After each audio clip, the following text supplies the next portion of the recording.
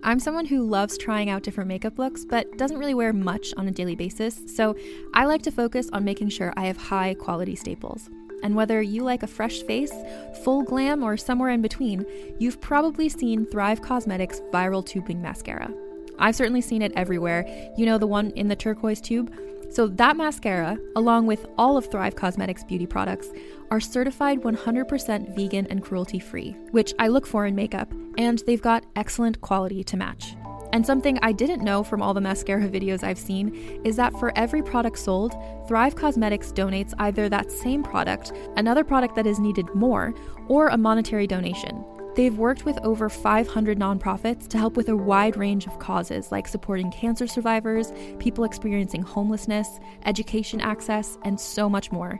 Knowing that makes me feel even better about using their products. And I do enjoy using them. Like I said, I like having high quality staples, and so my favorites are products that are multi-purpose, like the Brilliant Eye Brightener. It comes in a bunch of colors, and I like using them as eyeliner, eyeshadow, and even highlighter. Thrive Causemetics is luxury beauty that gives back. Right now, you can get an exclusive 20% off your first order at thrivecausemetics.com/thrive.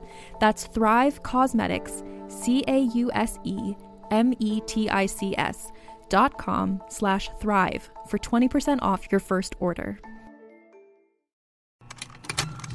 Contained herein are the heresies of Radolf Burntwine, erstwhile monk turned traveling medical investigator. Join me as I uncover the blasphemous truth of a plague-ridden world, that ours is not a loving God, and we are not its favored children. The Heresies of Radolf Burntwine, coming January 2nd, wherever podcasts are available. You know, no one is calling me in to just play like a cashier, right? No one's like, oh, and these people can just exist in the world as bit parts. It's always like a specific, like, we are gonna fucking have a non-binary like Che Diaz. It's either nothing or it's Che Diaz. Like no in between. There's no fucking in between. I'm dyking out, you're dyking out. Let's dyke out together. See what it's all about. Dyking out, dyking out, dyking out, dyking out.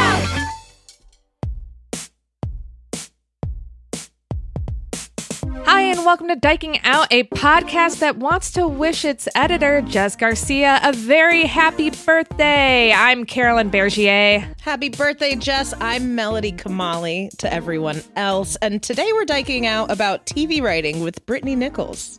I have been wanting Brittany on this podcast for so long. So very exciting when we get one of the guests from what I would call the OG spreadsheet of guests. Okay. Yeah. Sometimes I go back to that spreadsheet and I look and I'm like, oh, this is so cool that we've gotten so many of these people. And so many we also haven't gotten yet. But stay tuned. Looking forward to it. Stay tuned. Indeed. A few reminders, please rate and review us on Apple Podcasts. Join our Patreon now with Discord. We're going to have another Patreon hang this month over Zoom. Join ASAP so that you don't miss it. I think it's going to be this week that you're hearing it. So it's not too late to sign up at that $20 a month level where you will also get tickets to our shows. So much going on Patreon, so much going on our Discord. We have, 40 channels on there now of everything from... And counting. I love it. I love it there. But if someone couldn't even sign up for the $20 a month level and they wanted to video chat with other patrons, they could on Discord. Right. At the $10 a month level. And then at $5 a month, you get an extra episode every week where we dyke off topic. This week, we talked about a bunch of things. I talk about my actual gayest thing. Talk about some shows we're watching on TV, like Inventing Anna, The Dropout. We talk about comedy stuff, including a show I was on, which had a little bit of controversy. Whoa. So much fun stuff. So head over to patreon.com/dikingout. Also, we have a show at Stonewall coming up March 28th. A great lineup. We're excited about it. We'll see you there as long as this new sub variant stay the fuck away. Christ. Can you believe this? No. I mean, yes, but really, Subvariant. What's it called? Did we name it? I don't know. I don't think so. Great. Yeah. I loved reading that it's 30% more contagious and just as severe. So Yes, that was my favorite part. Yeah. Anyway, I'd rather think about better things like gayest things. Gayest things even. Carolyn, what's your gayest thing of the week? I had a bunch to pick from, but definitely settling on the fact that I went to a Hot Rabbit party. But this one is their serve party. It's a new thing that they're doing at Spin, which is famously Susan Sarandon's ping pong club that she has opened and it's franchised or something like that. I don't know. In New York and in other cities, I guess. It's my first time going to Spin, but Cecilia and I love ping pong, and we have a new friend who plays in a league, and then we had some other friends that are we love ping pong too. So it was just a bunch of dykes playing ping pong at a Hot Rabbit party, and there was also drag going on. It was just very gay, very fun, but also I think the gayest thing within that was my frustration. Maybe this is the most Capricorn thing about this. My frustration with all the people spending a lot of time at tables while they clearly were not good at ping pong and didn't know how to play. And I'm like, leave it for us who can have an interesting game going. It was an hour and a half of waiting around tables trying to get a game, and people just being oblivious and hitting it where I'm like, go dance. I've never been there. Are there a ton of tables? Are there a few tables? Good amount of tables. No, is it a barcade feel? What is this? Yeah, I don't know if they clear out tables for the dance floor for this event, but I would say there's at least maybe 15 tables. It's a lot of people, and then by the time the tables open up, it's later in the night when people have had a lot to drink, so then it's not as fun to play against people. I don't know. I take ping pong very seriously. One of the gayer things about me. Right. Ping pong feels very gay. Yeah. My parents actually just got back into ping pong. I grew up watching them. They were so competitive. They would never let me play. Persians love ping pong. And they found some Persians in the 55 and over community they retired to recently. Yes. So they're getting back into the ping pong. And that made me realize I love ping pong. Table tennis, as some people know it as. I also love tennis. That's my gayest thing. I've started looking at tennis lessons to get back into it. I used to play as a kid, and I love how all the sports I've brought up lately on the last month. I'm figure skated, tennis. Okay, you I grew Connecticut up in Connecticut.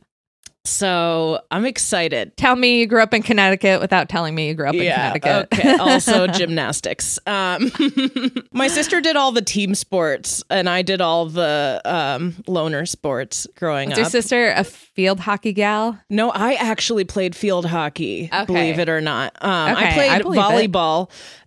Which is gayer, but I dislocated my shoulder doing a spike during tryouts my sophomore year. And my shoulder, instead of making contact with the ball and going forward, I was in the air, hit the ball, it dislocated, fell backwards behind me, completely dislocated. My arm was behind me.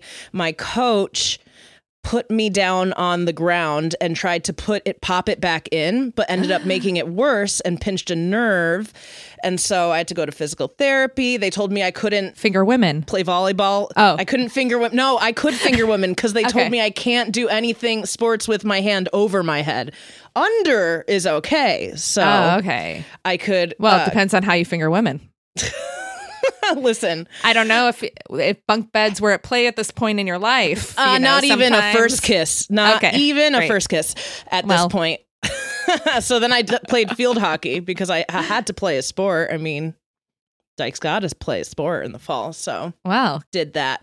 Keep us posted on getting back into tennis. I will. Otherwise, what else is your gayest thing? Are you wondering why it says tinctures on our I Google am wondering Doc? why it says tinctures. Yeah. I'm like, tinctures, tennis. What's the connect?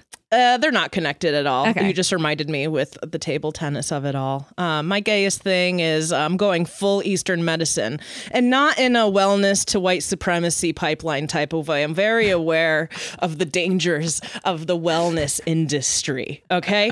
I've just, it's been a long project getting my period under control and the PMDD and mood swings that come with it. Yeah. My sister directed me to this girl, Organic Olivia, who I'm convinced is a witch. You can look her up on Instagram. At one point, I started following her Instagram. My sister sent it over during the pandemic, like lockdown. Still in a pandemic. Okay. With variants. She,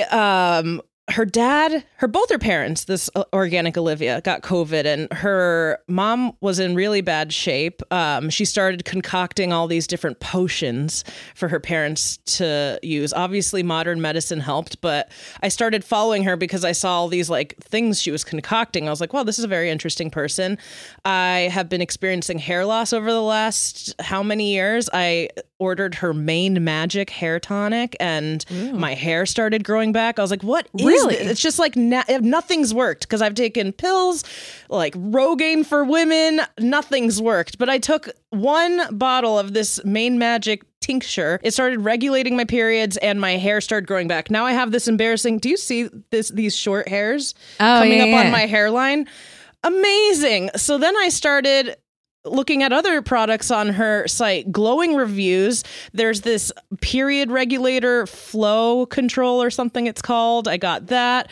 I got this mood juice. It's like queer people, we love a tincture, a salve, a lotion, a balm. I got all of it. I'm so excited to lean into this holistic journey.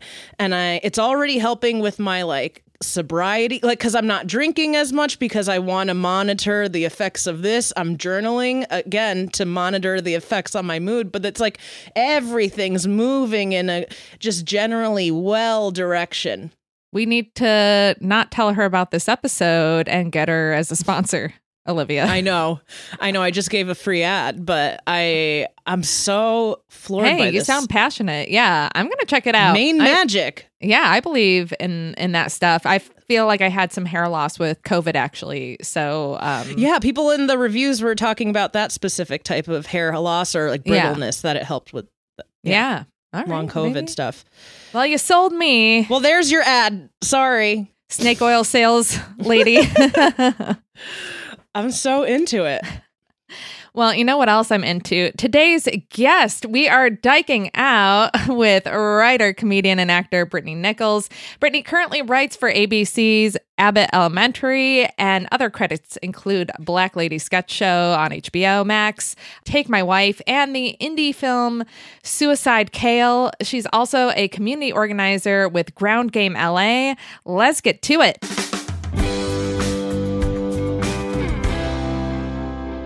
All right, Brittany, thank you so much for joining us and diking out with us today. Thank you so much for having me. Are you out in LA right now? I am, yes. It's a little chilly for LA right now.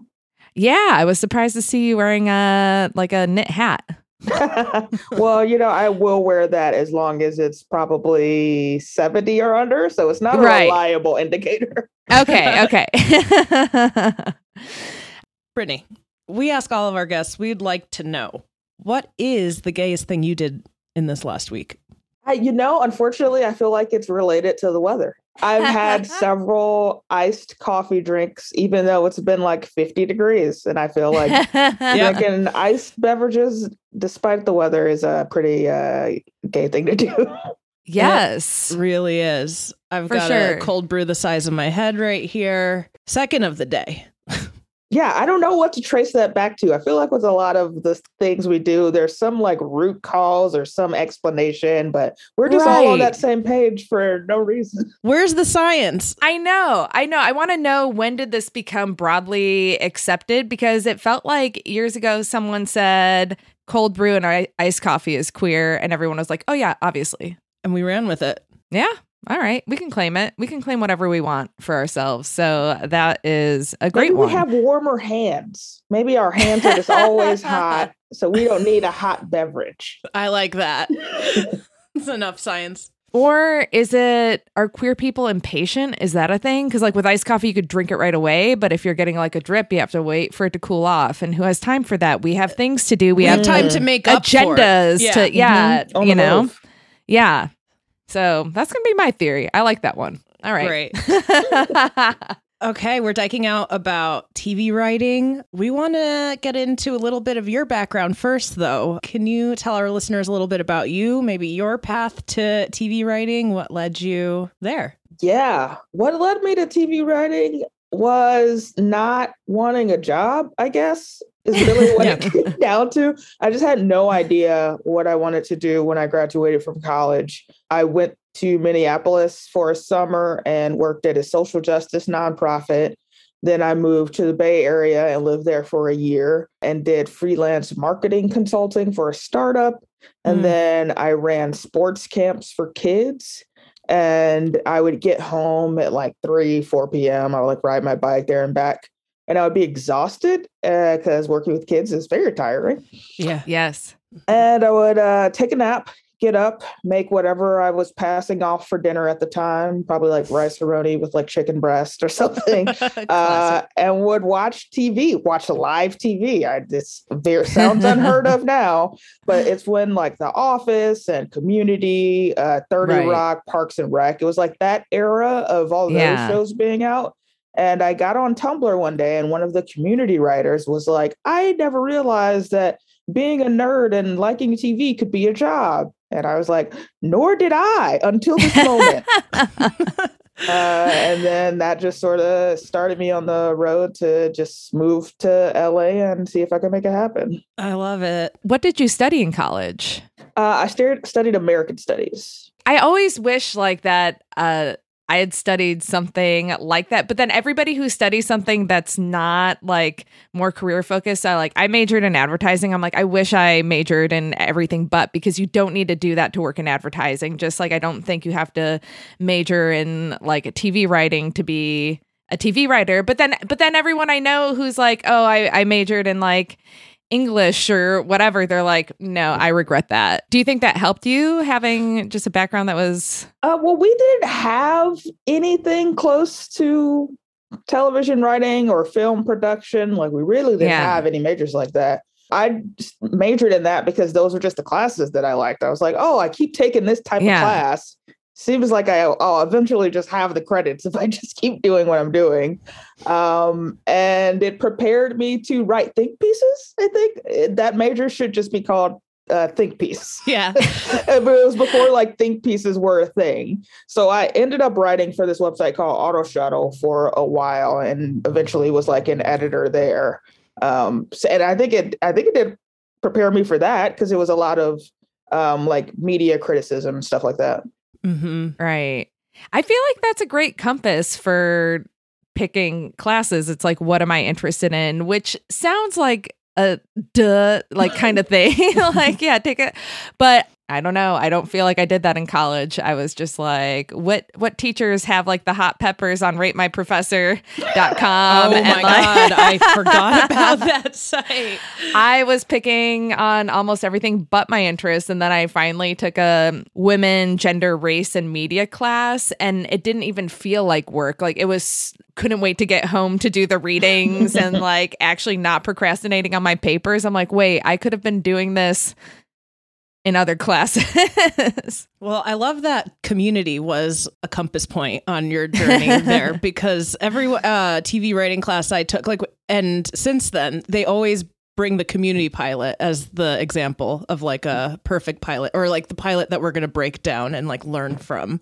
Mm-hmm. Community is just like always cited every time. And I love that you were watching a lot of that Thursday night NBC lineup because you're working on Abbott Elementary now, which feels like we finally have a show that like feels like that golden age sitcom era. Congratulations on that show. It is my favorite show right now. Yes. Oh, thank you. So good. Thanks. Yeah, it is nice that is what people say, because that's really what got me into wanting to be a TV writer. But it feels like over the past decade, there have been so few shows that scratched that itch for me. And so it sort of became this thing where I was like, oh, I won't write for a network. Like, that's just not a thing I'm ever going to do. Right. And then this show came along and I was like, oh, I will. Look at this. I'm going to write for network. There's a show I actually want to write for that's going to be on one of these channels. And it's been great. Yeah, because it really makes me feel like I did the thing that I set out to do.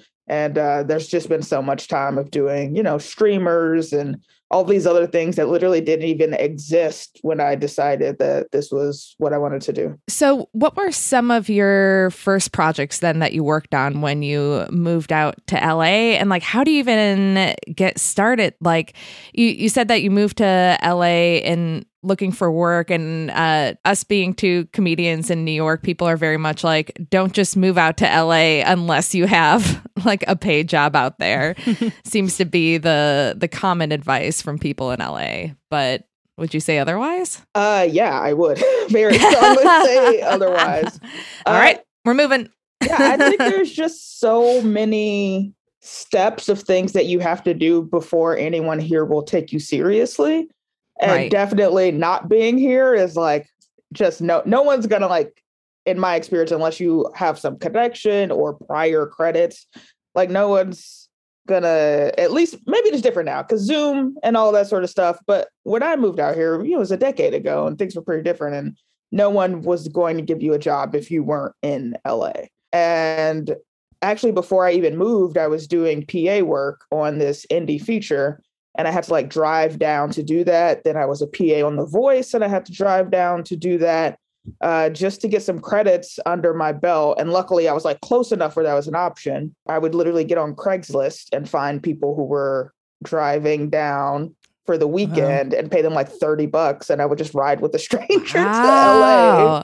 Different time. Yeah, I mean, listen, when you really want to work in this industry, you will make some questionable choices.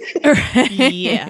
So yeah, I moved here and I just was doing PA work. And one of the first things I did was write a web series called Words with Girls. Yes. And this was, again, a totally different time where making a web series meant something because everyone did. Just every single person in the world didn't have one. And I had watched Broad City, and I was like a very early adoptee of the Broad City web series and thought it was incredible and saw how they were able to leverage that into getting their own show. And so I made the web series and then ended up doing a few more episodes with Hannah Hart, who was like a huge YouTuber. Right. And that sort of just helped get my name out there and like build my brand a little bit, in addition to like all the stuff that I was doing for Auto Shuttle. And it just helped me honestly get like a small but dedicated core group of fans, which was really meaningful at the time and gave me a little bit of leverage to start taking meetings with like places like Funny or Die. And that's how I ended up getting my first staff job, was because of that web series. I just remember the first person who gave me that advice was actually Lauren Ashley Smith, was like, don't move out to LA until you have a job. But Lauren loves LA, so I don't. Oh, yeah. I know. So she just put off her own pleasure? Right. I know. I mean, she's like killing it out there. But yeah, making a web series, was that like a huge learning experience for you? Did you feel like you got a lot out of it? Yes, because it let me just be hands-on with every part of the process with the very first thing I did. And I was able to do that because of the PAing that I was doing. I was able to connect with other people who were working either for free or for just not a lot of money, who had higher aspirations.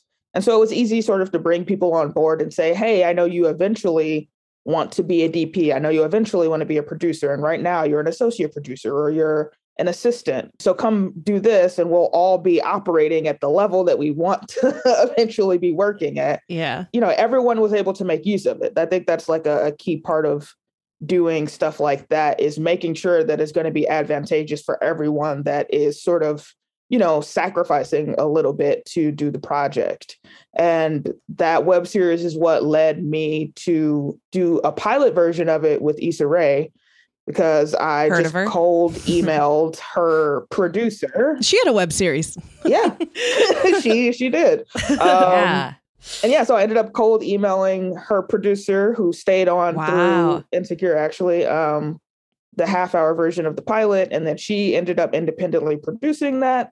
And then I was able to like basically show run that independent pilot. And so basically from the beginning, I was able to see like, oh, this is what it is like to sort of be in control of your voice and learn the decisions that have to be made. And I think it helped me when I was just like a staff writer or a story editor, because I felt confident in weighing in on decisions that were perhaps above my title. Right. And it was like, I've been here before. I've sort of done this. I know what's up. And so I wasn't really intimidated by the, I guess, more businessy aspects of being a writer producer. Yeah, it can be intimidating. There's like, the industry feels like shrouded in so much secrecy. And a lot of people seem to have to navigate that while balancing a fake it till you make it. How much of that did you have to lean on versus how much experience you got from PA gigs or just like networking? I think I just asked questions. I think I'm just not afraid to say that I don't know something. And I think that that is weirdly what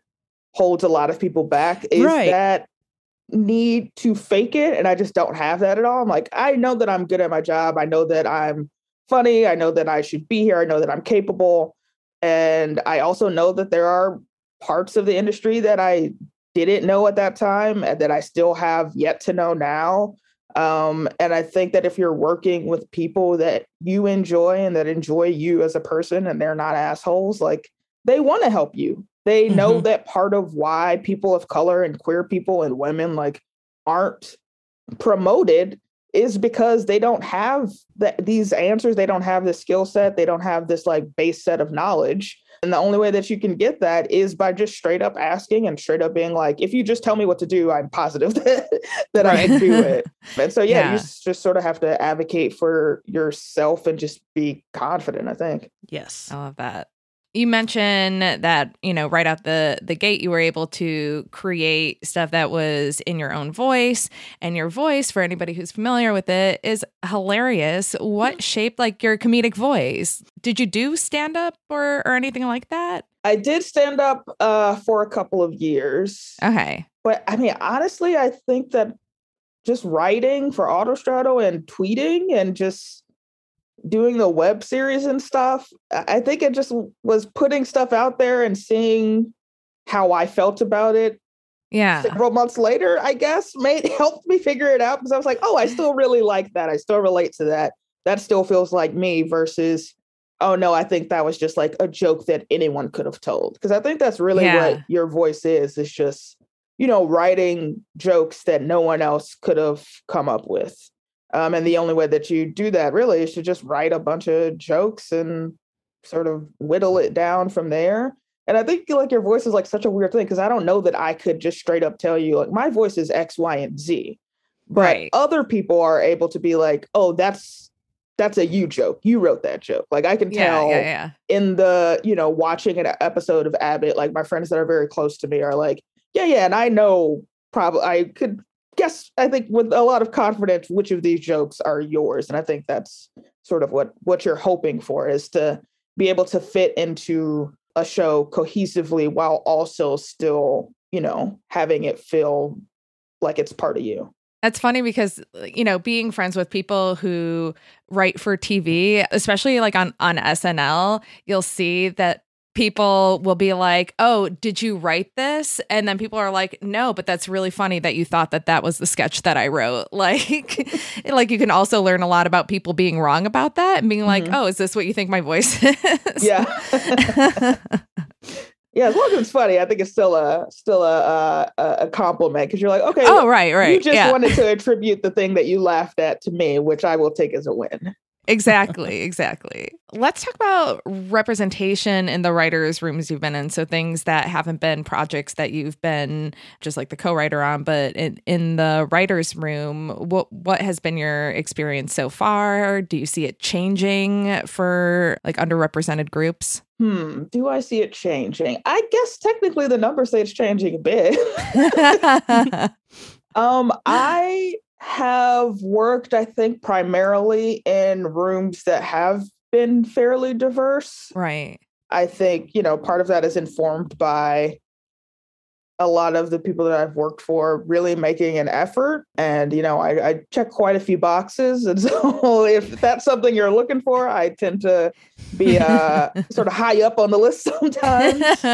But I also think it's about, what sort of room you want to be in and what sort of jobs you gravitate towards. And I think that I just heard enough horror stories that I just was like, oh, well, it sounds like if I was the only one of something in a room, it probably wouldn't be fun. So I'll try to steer clear of that. And I guess I just have been honestly lucky enough that I've been able to have enough job offers, I guess, to sort of build a career without having to even test the waters on that, really. Like my very first job, I think, was in an actual room because I worked on Billy on the Street, and that was like a virtual, just like turn in a packet thing. But my first time in an actual room, I think, was the only time where I was like, this does not really fit the show that we are trying to make. And I think that it showed very clearly in what the outcome was. And I think that they realized it while we were still in the room. And so they tried to like sort of patch things together as the room was going. But that was really, I think, the only time where it wasn't even like a majority of people that weren't straight white cis guys. Like that just hasn't been my experience. Blessed. Yeah, I mean, to the other extreme, Black Lady sketch show you wrote for, right? Was that the first room? I'm just like, whoa, like, because I had friends who wrote for it, and that seems like a dream, just representation wise. How was that experience? I think it was sort of wild at first because you're just not used to being able to center your own identity as like the voice of the thing that you're making. Like I think a lot of us were so used to writing for sort of a white, I guess, world that, that world, the world of that show is everyone is Black. Like everyone in the sketches is Black. And so there is no bouncing off of the idea of we are presenting this to a white audience or even white people within the sketch. There's something to be taught, or there's a pressure or discrimination present. Like so many of these shows, even like Chappelle's show, a lot of that was about his experience with white people. Yeah. And when you're not playing off of that, when you're not saying, oh, I am making this joke because of this awful experience, that's just not part of the comedy at all. It makes you go into like, I think, a different place that a lot of us hadn't gone in before. We had to be like, oh, wait, we don't have to incorporate anything besides the knowledge of Black women. And even being able to explore, like, even what within that group, there are so many different bases of knowledge and so many things to play with and points of view and aspects. I think it really made me a much better writer because it just changed the angle that I was able to come from. I'd never just been able to write from that angle before. What's it like writing for sketch versus episodic TV versus like reality TV or shows like Billy on the Street? Bad. I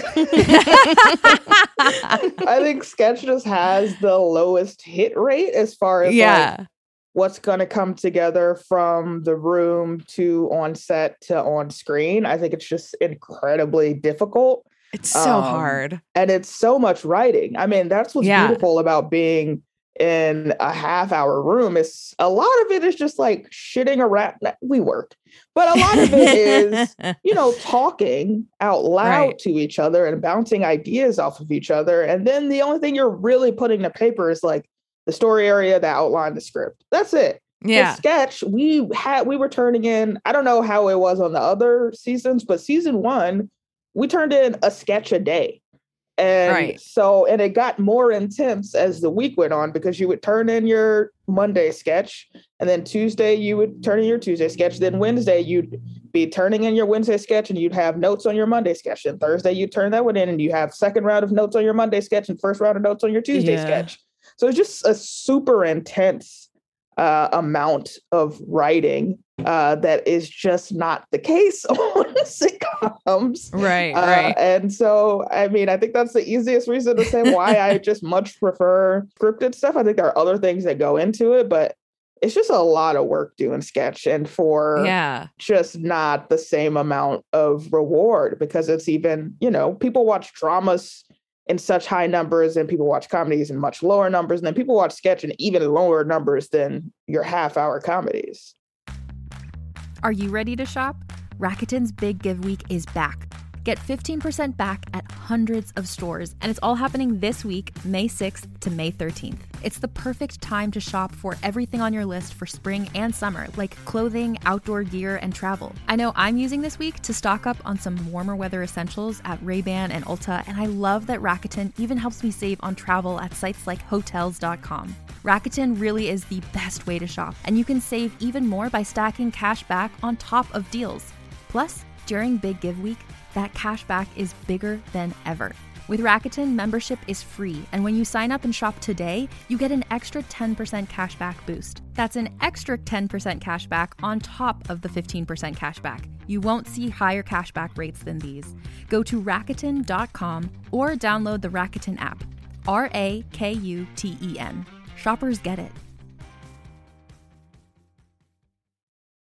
Hey there, it's Rachel Ballinger, and I am thrilled to invite you to Rachel Uncensored, my podcast where I get real with my friends and celebrity guests, where we talk about all sorts of topics. From personal stories to hot-button issues, we cover it all. New episodes drop every Wednesday, so make sure you tune in on Apple Podcasts, Spotify, or wherever you listen to podcasts. Trust me, you won't want to miss out on the fun and candid conversations we have here on Rachel Uncensored. Speaking of which, what do you watch? I know a lot of stand-ups can't watch stand-up. Comedy writers tend to gravitate, a lot that I know at least, to dramas or like procedural. Like, do you have that aversion to things that are close to what you work on, or do you just love the sitcom? No, not at all. I still really like comedies. I just love TV sort of in general. Mm-hmm. I'm usually not even a big fan of the high concept sort of like shows that everyone loves. Like, I didn't watch Game of Thrones. I didn't really like that. I wasn't like a Breaking Bad fan. I still like the shows that got me into comedy, I think. And I think a lot of the like comedy dramas that have come out have also been a real sweet spot of mine. I just sort of describe my favorite shows as just like white people on the east side of LA with boundary issues. Like, that is really my sweet spot. And I'm watching this show right now called This Way Up. Is that the name of it? I think. I do think This Way Up is a show, but I haven't watched it yet. Yes, but you recommend that? Oh, okay. On Hulu, yeah. Yeah. So that's a friend of a friend, Aisling, the Irish. Yeah. Okay. No, I still need to watch that. So that's what I'm watching right now. It's great. Oh, hell yeah. And I really liked American Auto's commercial episode. I think it's like episode 6 or episode 5, one of those. Nice. And I thought it was really, really funny. That's good to hear that you still like the comedies. I love it. I don't know why. A lot of my friends who write in comedy just seem like hardened to it. But I'm like, come on, talk to me about Southside. Let's talk about, I just love half-hour comedies. It's so good. I don't know. That's not a question. That was just a proclamation. Yeah, I don't know. Maybe if you're working on something that you don't love, then maybe it's hard. I don't know. I feel like comedians get jealous really easily. That's probably a huge part of it. That's definitely it. Yeah. One question I have going back to sketch, because, you do write so much and so much of it just never sees the light of day. Can you think of like a sketch that you had so much heart for that didn't get made? Yeah, I think the very first sketch I wrote for Black Lady Sketch Show, it just was not the tone of the show, but I think we didn't know what the tone of the show was yet. And you have to have some misses so that you can figure it out. Right. I wanted to do this sketch. Oh my God, I have to even remember what it even was, but it was like a video game where it's really fucking dark. I mean, this is why it never will see the light of day on any show ever, so I can say it. But it was a video game where it was like Black characters who were armed with the things they were holding when they got shot by cops. So it would be like, yes, man. I know. Yes. Wow, that's brilliant. It's like, I'm ready to make a statement, but it was like, someone with like a machete, the typical sort of like video game character, right? And then the other person would be holding like just something super innocuous, and then all of the sort of commentary of the game. Because you remember that they used to have that thing that would pop up in the corner of like Mortal Kombat and say like toasty, like this shit like that. So it would be like something popping up and just like commenting on how dangerous the person that was holding like Skittles or what the fuck ever was. Wow. Using that as justification, just beat the shit out of them. Pretty dark. Don't know that that's funny at all. It sounds there were funny. Definitely jokes in it. Yeah. Maybe, a little ahead of its time. A little too woke, I think. Well, you are an activist too. Like, a lot of your perspective is probably informed by that. You do a lot of work within your community. Do you try to continue to bring those ideas into the rooms ever? Oh yeah, for sure. I think working as an organizer definitely informs stuff. I mean, it just informs stuff that has like made it into Abbott. Yeah. And I think the longer that I'm a writer and the longer that I'm an organizer, the better I am at weaving those things in. So maybe it was a little bit of early on in the journey for both of those things, for that to have been the sketch that would actually work. Maybe now I could do it, but at that time, maybe it was a little too heavy-handed in one direction.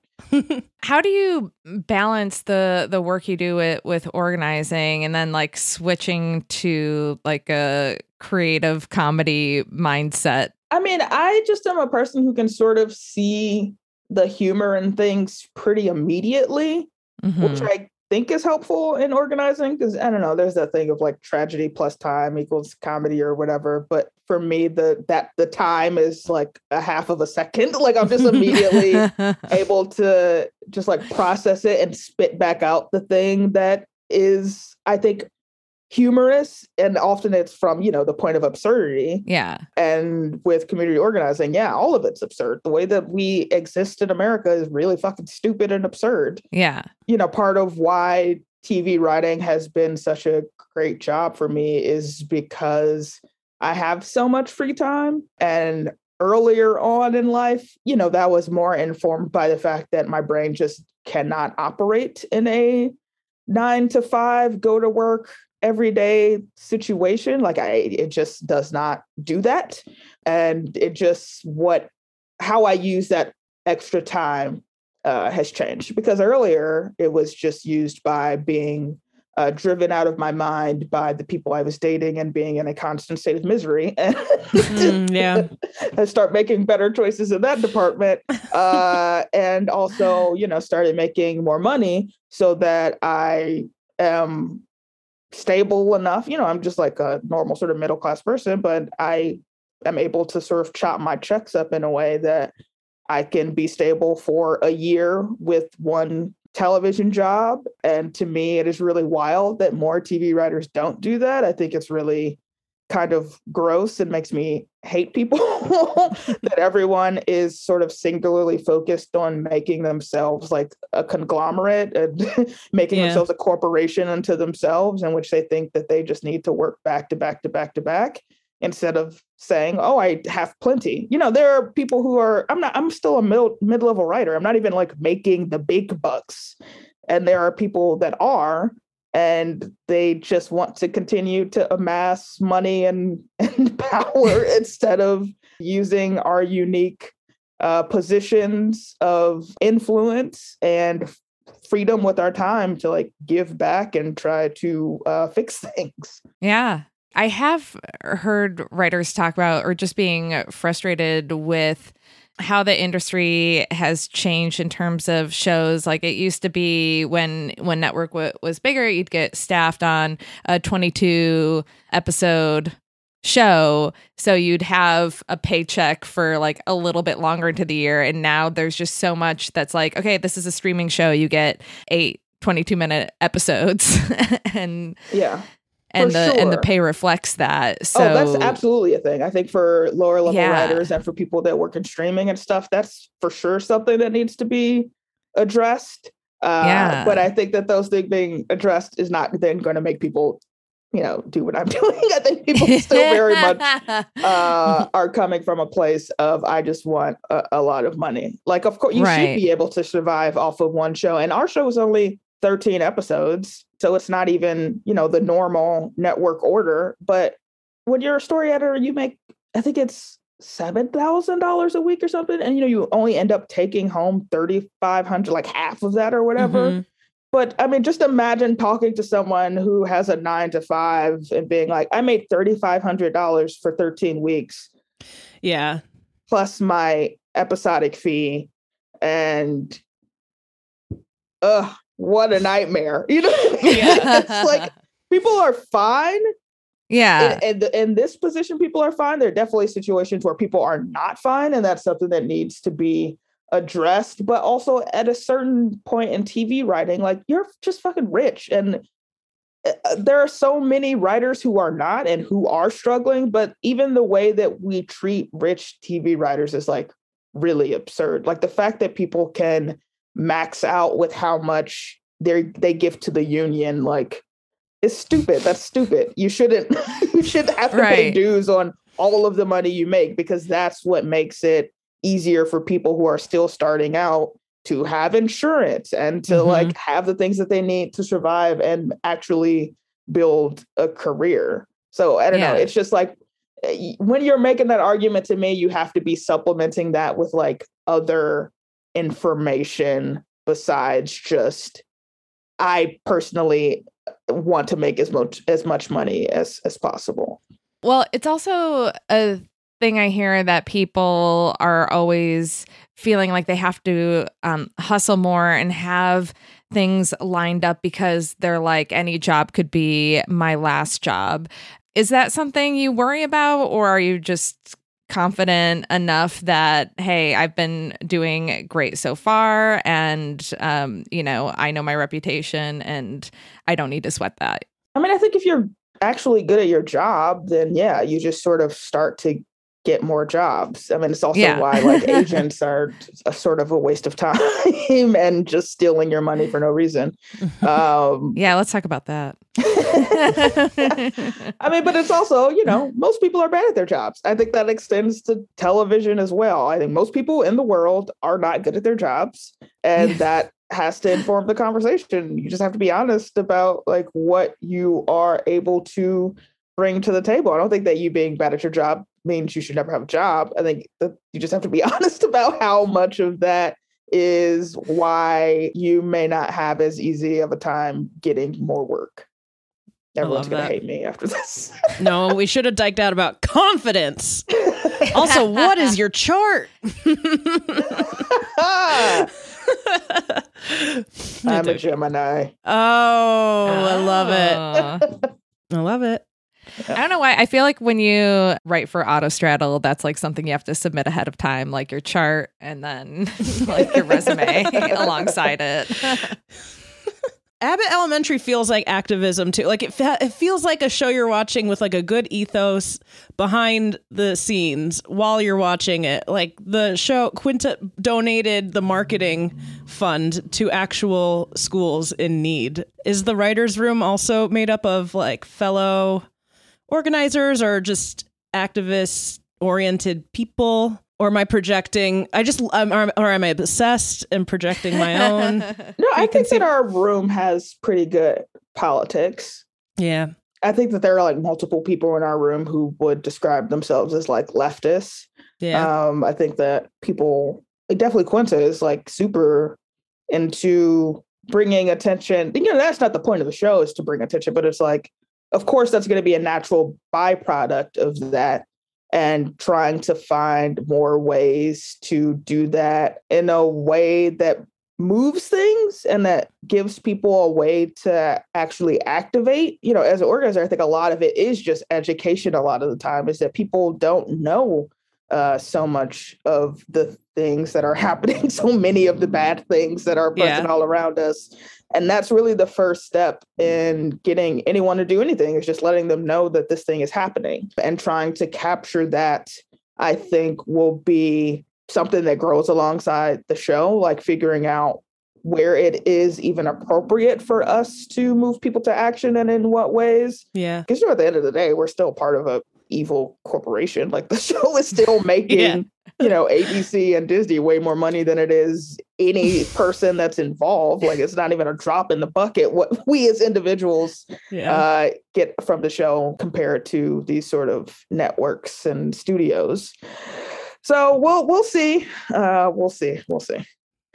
I'm honestly, you know, pushing for more things to happen, but I think that, you know, I'd be lying if I said that everything that we've wanted to put in the show has like just been easy. We've gotten pushback on stuff already. And, you know, I think that that's our job, is to do more of that. And it was nice that everyone in the room sort of reaction the first time we got any pushback was, oh, there's no fucking way we're taking it out now. Oh, I love to hear that.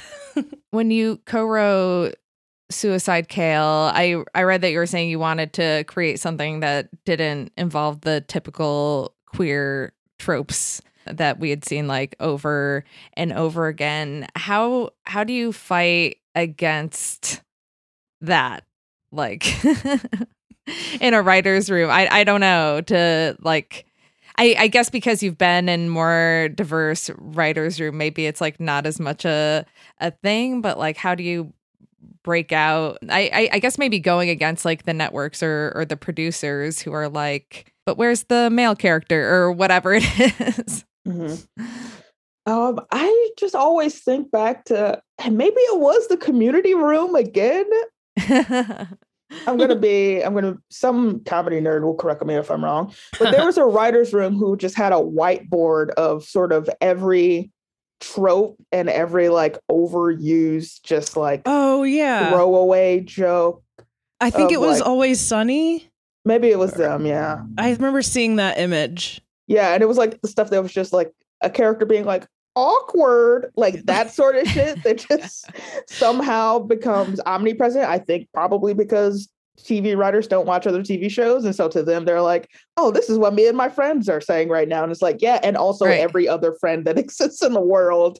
And so now it's on, the same joke is on 5 shows in the same season. Mm-hmm. So I think it's a lot just being aware of what other people are doing and what tropes are being created in the moment, you know, sort of just pushing things to come from a unique perspective, because I think that's the easiest way to get around tropes, is just being as specific as possible. Yeah. I did have to look it up because it was bothering me. It was Workaholics. Right, and it's just like things like, I'm a hot mess, or like, awkward much. I love lamp. Yeah. That's a good one. What would you say is something that you've written that you feel most proud of? I think it's Suicide Kale. I think. Yeah. Nice. Yeah, because I think that it is really sort of how I think the industry should work. And it's, you know, we made that completely out of the bounds of, you know, what you're supposed to do and even how you're supposed to collaborate. I mean, like when you're on a show, it's not really encouraged that you like talk to actors about specific things they want to say or like where their characters are come from. Like the way that you navigate that situation is very specific, because there is this sort of, I think self-fueling situation where you make actors feel like they don't have any agency over their own characters. And so they have to fight for everything. And so it is seen as this like naturally contentious thing. Where you want to limit their participation or that you see them having an opinion on something as a challenge to the writing or undermining the writing, when I just see it as like something that people should be able to have opinions on. Like it's a thing that's going to come out of their mouths. And that was sort of woven into the process of Suicide Kale. Like a lot of the dialogue is improvised. We had sessions before we shot the film where people got to like say like, this is where I think my character is coming from, even like sharing the backstory, right? Because actors often do just an incredible amount of work on trying to tap into characters and coming up with this backstory and what's informing all of this. And a lot of times writers have no fucking idea what that is or where they're coming from. And I think that if somebody's going to do that work, then you should ask them. You should be able to ask them about it. You should be able to get their opinion. And it also helps because you can catch things that, aren't in line with what the writers think, because the writers have some of those conversations too. And if someone has already built this backstory that is in complete contrast to what you all are eventually going to do, it's, I think, advantageous to catch that sort of stuff early on. So we were able to just weave that stuff into the script. And I think that that's why it feels as fun as it does. And it feels like those are real people. And it feels like that's a real friend group. And it feels like you're just at the table with real people, because of how we ran that whole process as being just collaborative from sort of the word go. Is acting something that you would want to do more of? I was just gonna say. Yes. Or whatever it is that I do that appears as acting, but is I don't know what to call it. Because when I am acting, I'm like, oh, we're doing something different, I think. Did you do like theater as a kid, or you're from the Chicago area? Did you ever take an improv class? Or I took improv classes in LA. I had no idea any of these things existed really, for a really long time. I did some theater in college, and yeah, it is something that I want to do more of. It's something that I have, had issues with, because I think that so much writing that is out there is just sort of bad to begin with. I feel really bad for actors a lot of the times, because I'm just like, I'm really sorry that you're being made to memorize this stuff that is really, truly terrible. Yeah. And I think also, being a gender non-conforming appearing person, right? And when people look at me, that's not what they usually have in mind when they think of a woman.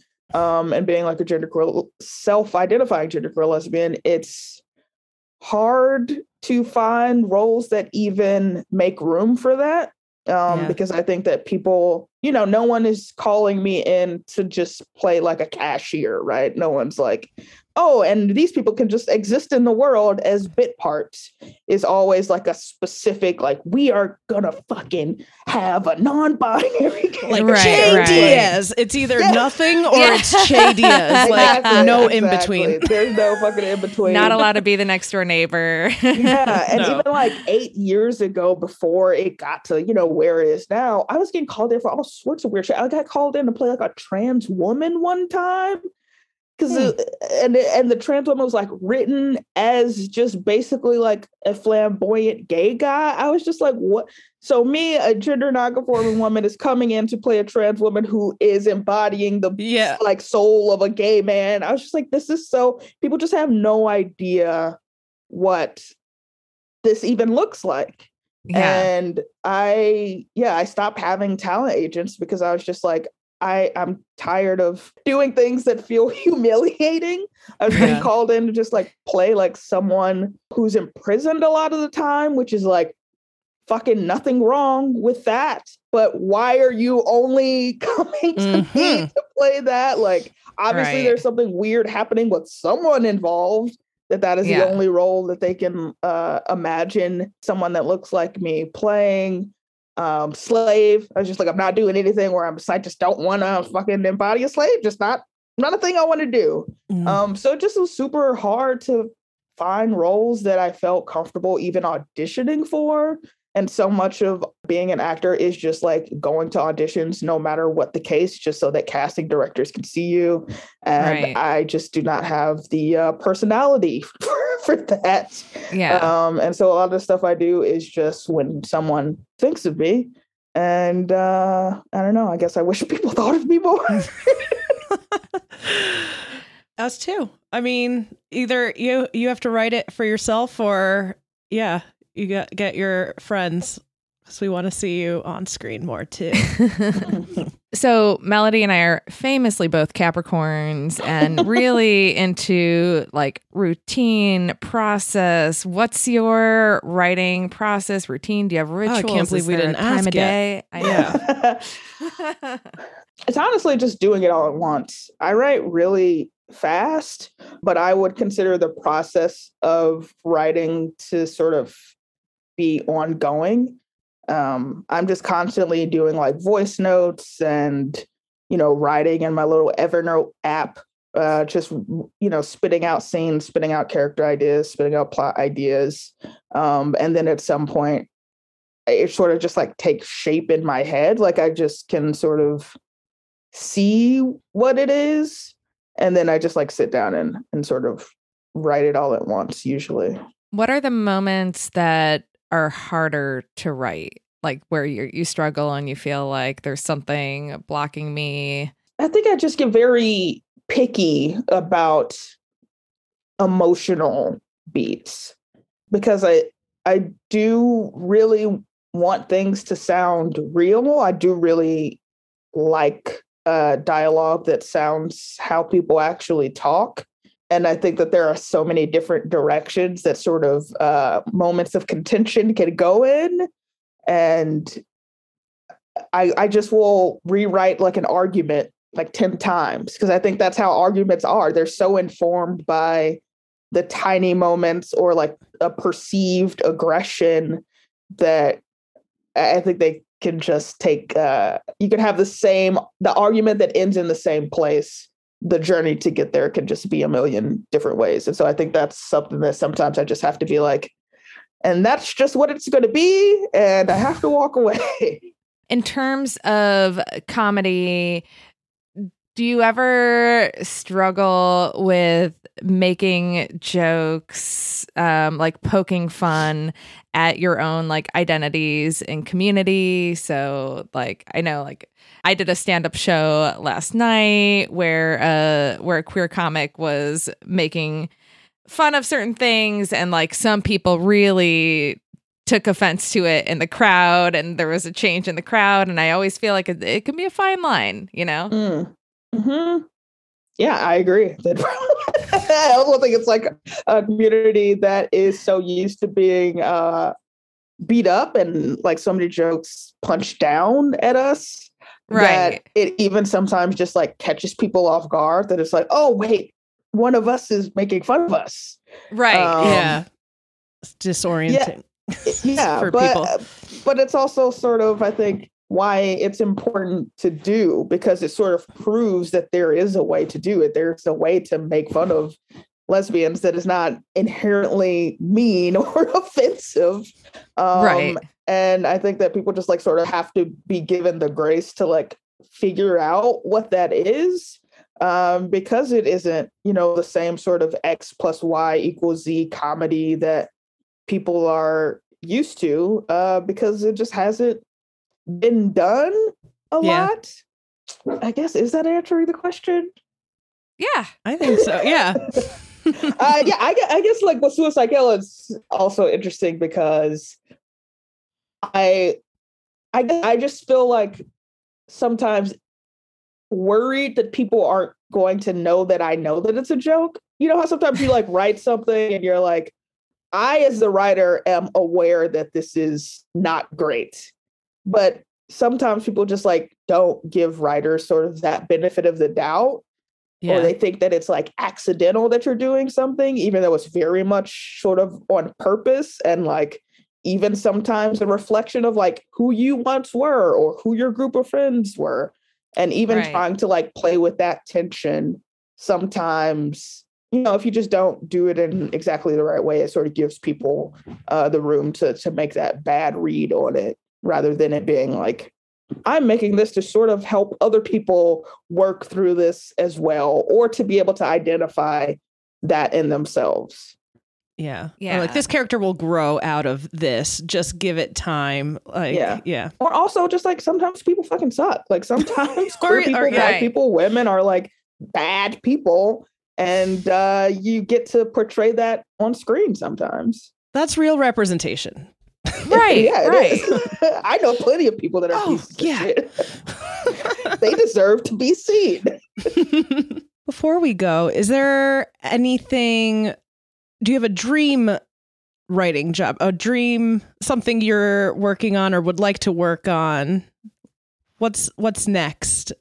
I am pitching a movie right now with Carly Houston from Suicide Cal, who I produced that with, and who was the director on that. It's a WNBA rom-com.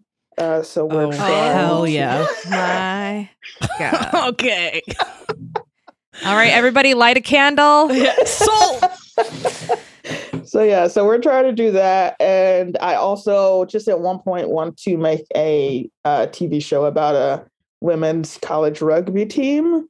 Again, people are like wet with anticipation right now listening to this. This is the sweet spot of our audience here. Yeah, it's really interesting because I feel like there's been like women's sports stuff and like more like queer women's focused stuff, but there's just like that very obvious overlap in that world. And it hasn't really been spoken to that much. I mean, I guess like Yellow Jackets, I was going to say, we didn't even get to see them play. Right. Yeah. We saw someone disastrously break their leg. Yeah. That was really sort of it. But I really want to see like actual like sports play in that with characters of the queer variety. So yeah. Instead of us just pretending Bend It Like Beckham was gay, just actually exactly. Just watching Love and Basketball, like so just none of them, these. We want overtones. Women's basketball players. Okay, all right. Love it. Well, yeah, you are doing the work. Thank you so much for making amazing content for our community, Brittany. Yes, we salute you. Thank you for having me, and thank you for being patient because I had to reschedule the first time. Was a delight. No worries. Where can people follow you on social media? I am at B is Hilarious on Instagram and Twitter. Awesome. Perfect. Everybody follow Brittany. Thanks so much for diking out with us. This was a lot of fun.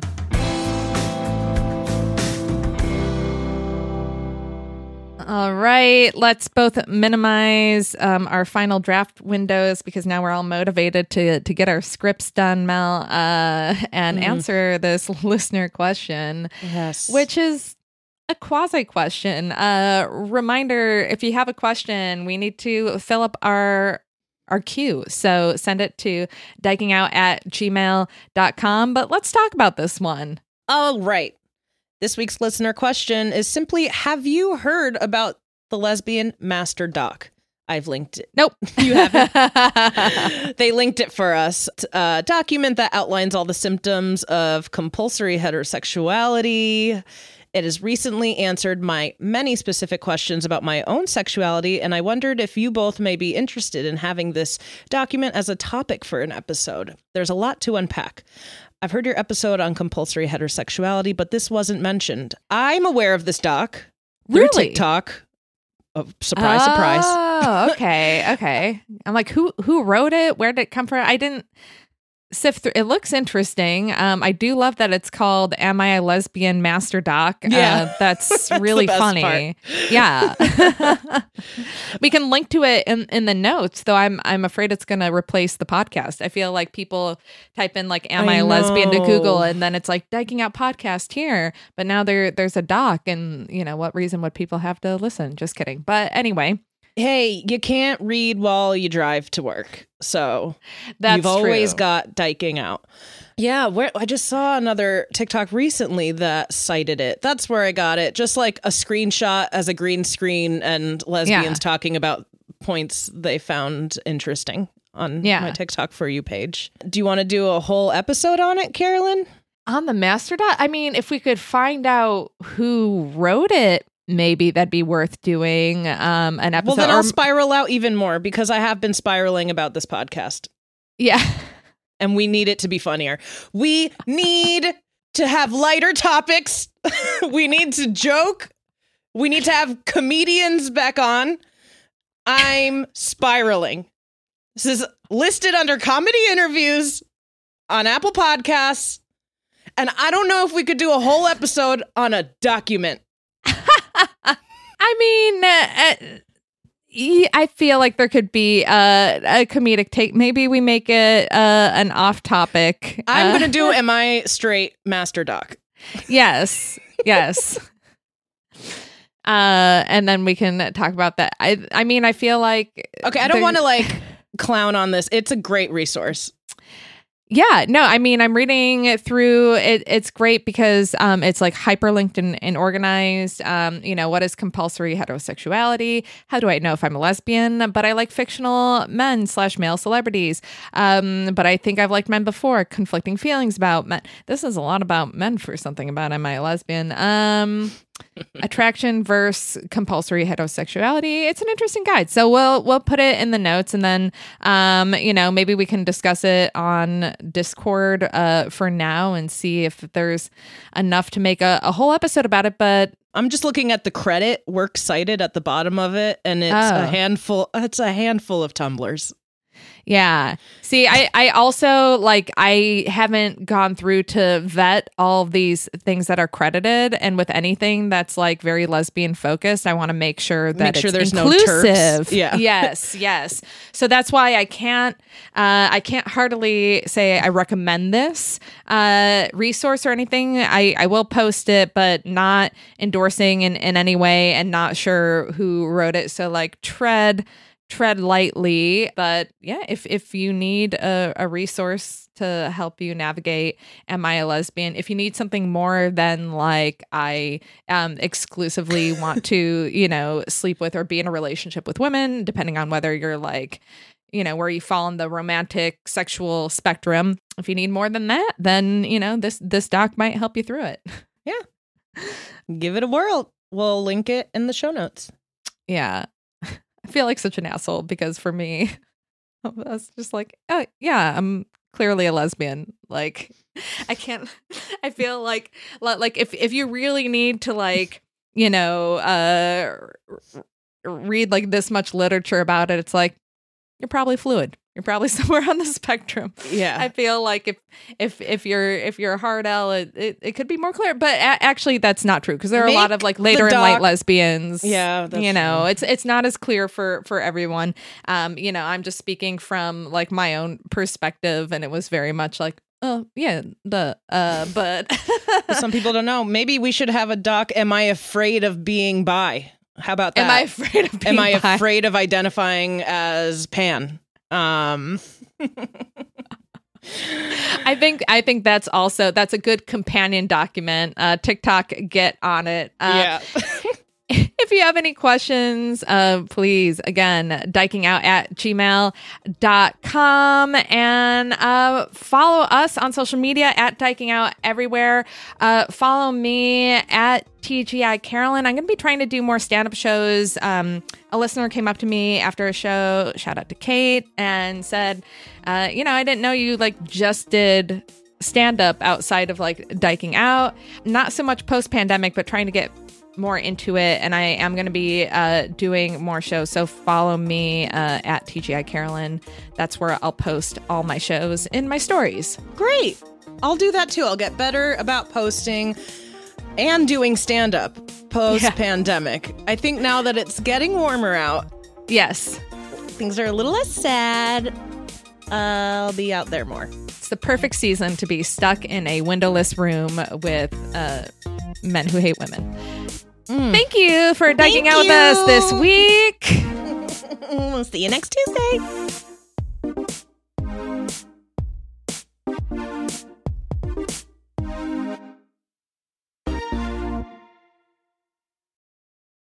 Hey there, it's Rachel Ballinger, and I am extremely excited to invite you to Rachel Uncensored. It's my podcast where I sit down and get real with my friends and celebrity guests, where we talk about all sorts of topics. And sometimes we might be under the influence when we do so. We cover things from personal stories to hot button issues. And it's the only place on the internet you can find an uncensored version of me. It's a side of me that you might not have seen before because it's not the most family or brand friendly. But don't worry, I'm still sort of slightly a decent human being. If you're intrigued, then make sure you check it out. New episodes drop every Wednesday. You can find it on Apple Podcasts, Spotify, or wherever you listen to podcasts.